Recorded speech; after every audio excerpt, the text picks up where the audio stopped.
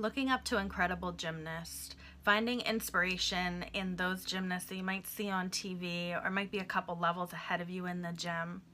Looking up to that and seeing those role models can be a very healthy thing, but it's important that you're looking to those role models and seeing your potential instead of getting down on yourself for not being there yet.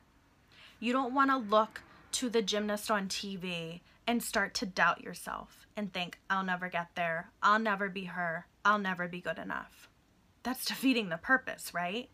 Instead, look for those things. What similarities do you have to her? What did she do to get to that point? How can you emulate that? Use it to your advantage. Use it to boost you instead of drag you down.